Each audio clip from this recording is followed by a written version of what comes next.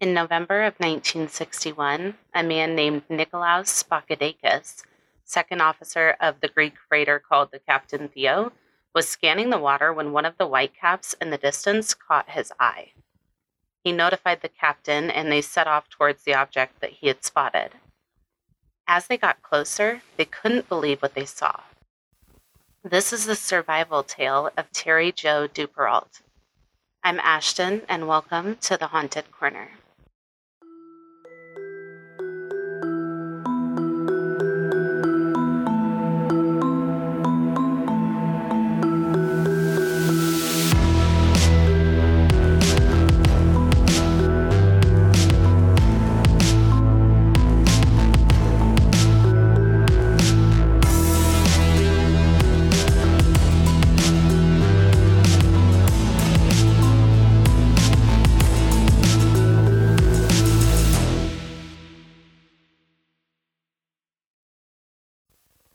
Hey everyone, welcome back to the Haunted Corner.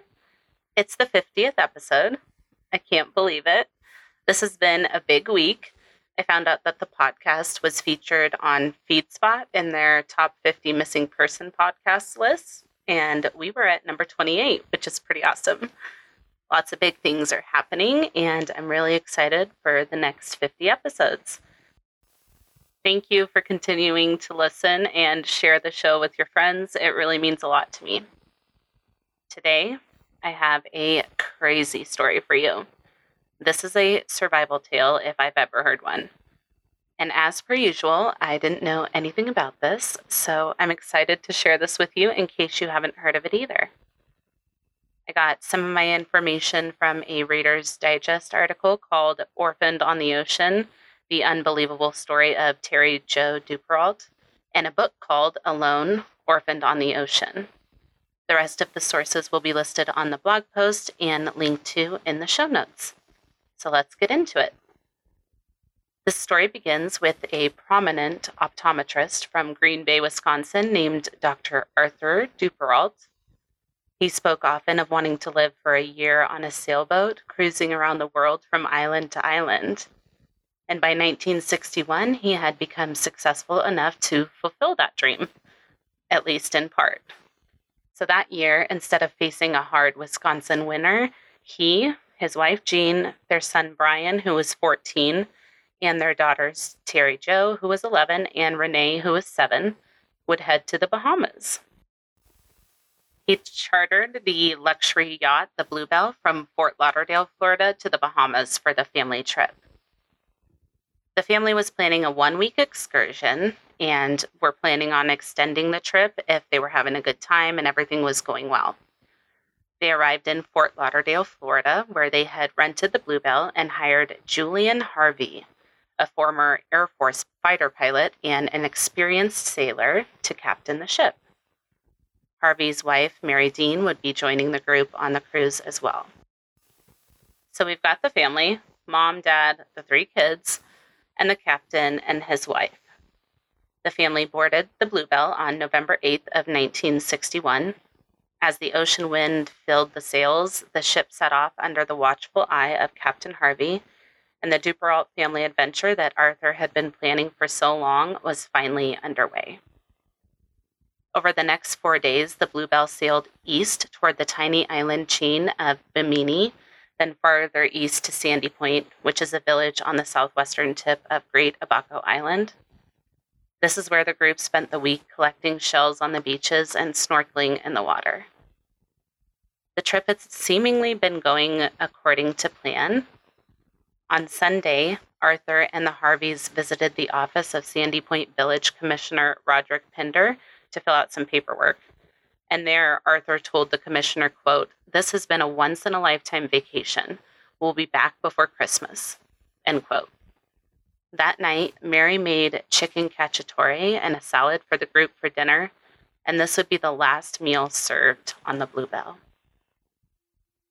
Around 9 o'clock that evening, Terry Jo, who was the 11-year-old daughter of Arthur and Jean, headed down to the sleeping quarters.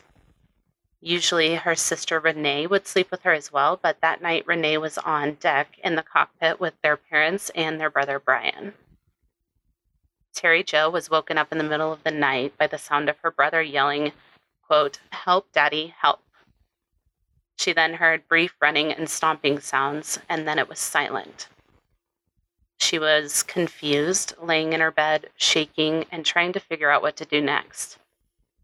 After a few minutes, she crept out of her room, and this is when she saw the bodies of her mother and brother laying in a pool of blood on the floor.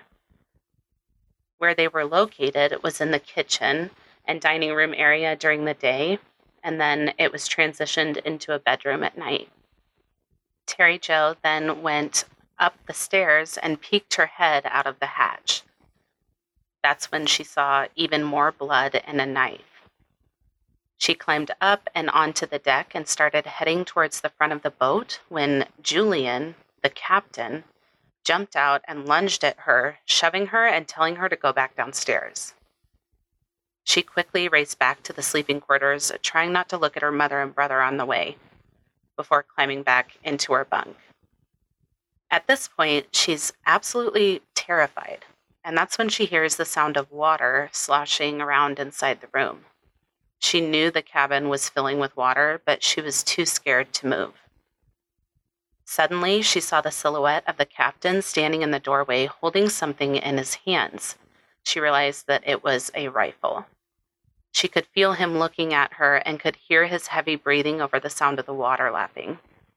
He then turned around and went up the stairs. Her moment of relief was short-lived because at that point the water was starting to reach the top of the mattress. And the mattress started floating, and that's when Terry Jo knew that she needed to leave the cabin. She waded through waist-deep water to reach the stairs and climbed to the top deck again. As she reached the top deck, Terry Jo saw that the ship's dinghy and rubber life jack were floating beside the boat on the port side. Terry Jo asked if the ship was sinking, to which the captain replied that it was.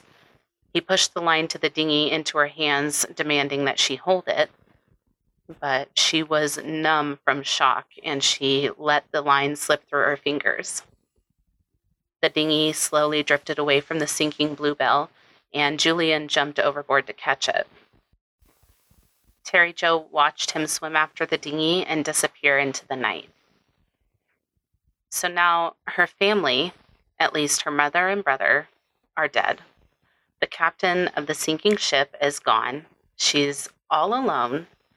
And somehow, in the midst of this, she remembers that there is a single life float that was lashed to the main cabin, which at that point was barely above water.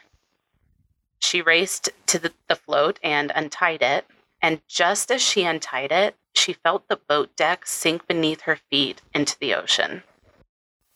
She scrambled to climb into the float, and as she did, one of its lines snagged on the sinking ship. For a moment, Terry Jo and the float were pulled underwater as the Bluebell went down. But fortunately, the line came free, and the float with Terry Jo on it popped back up to the surface. She hunkered down in the float, worried that the captain may still be somewhere nearby. She was wearing a thin white shirt and pink pants. She had no food, no water, nothing to protect her from the elements. A large wave crashed over the float, and she began to shiver. The moon had set, and the clouds covered the stars, drowning out any light she may use to guide her.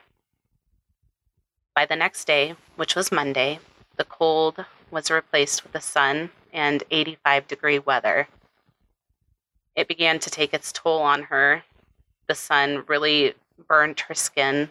Her mouth became very dry, and the float was starting to disintegrate, which led to her legs being exposed to parrotfish, which have very sharp teeth, as it turns out, and they were biting her. On Tuesday, a glimmer of hope came, though, when a red plane circled overhead. Terry Jo tried frantically to flag the plane down, and at one point it seemed like it worked. The plane got so close that Terry Jo was able to make out details on the underside of the plane, but the plane was flying at just the wrong angle, and the pilot was unable to see the young girl on her little float. With how blonde her hair was and the fact that the float was white, she blended right into the whitecaps.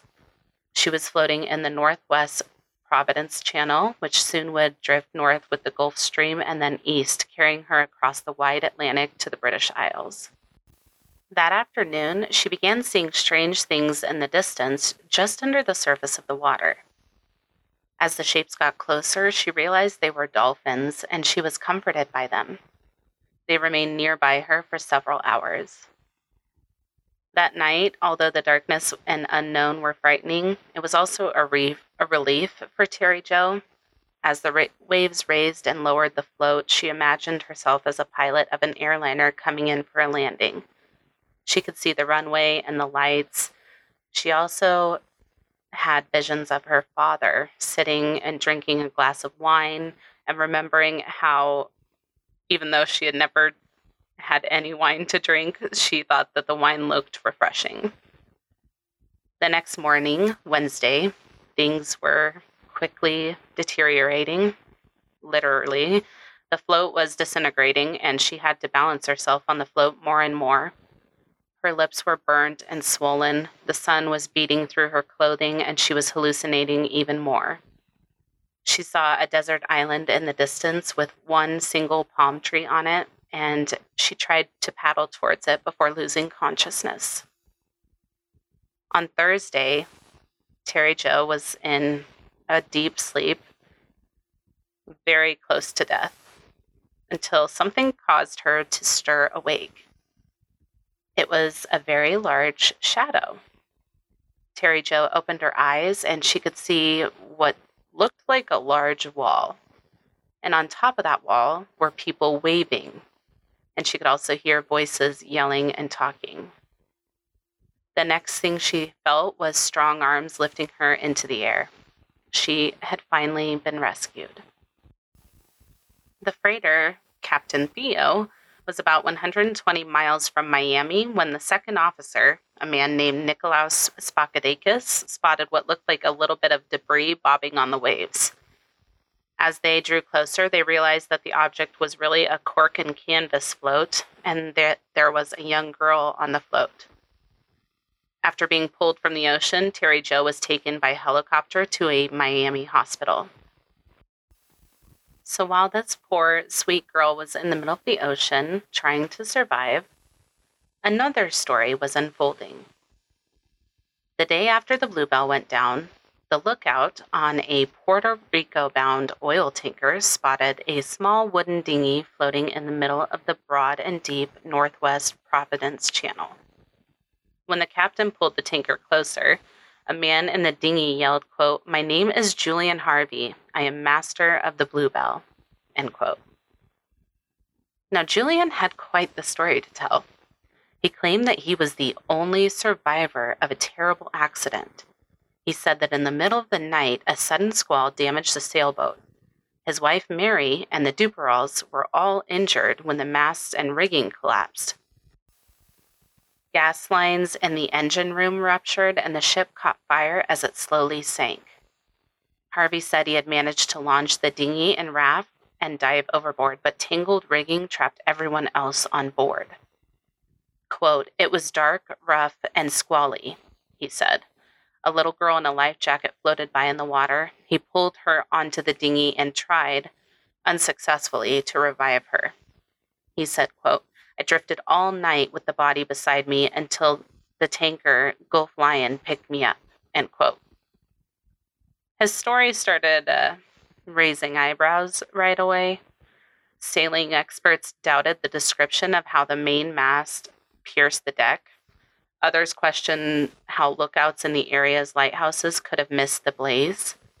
Investigators looking into Julian discovered a little bit of a checkered past. At age 24, he enlisted in the Army Air Corps, flying bombers during World War II and jet fighters in Korea. He earned 12 decorations before injuries from plane crashes led to a medical discharge in 1958. His jet pilot coordination aside, Harvey seemed unusually accident-prone, starting with a convertible that lost a wheel and turned over when he was a teenager. He also had at least 4 marriages before he hit it off with Mary Dean. One wife, Joanne, died in a mysterious accident in 1949. Harvey was driving in Florida with his wife and her mother when the car crashed through a railing and plunged into a bayou. Harvey got out, but the women drowned. News that Terry Jo had been found alive interrupted the skipper's testimony at a Coast Guard hearing in Miami. He said, quote, "Oh my God, that's wonderful," end quote, when he found out that she was alive. So as he's giving his story, he finds out that Terry Jo is still alive.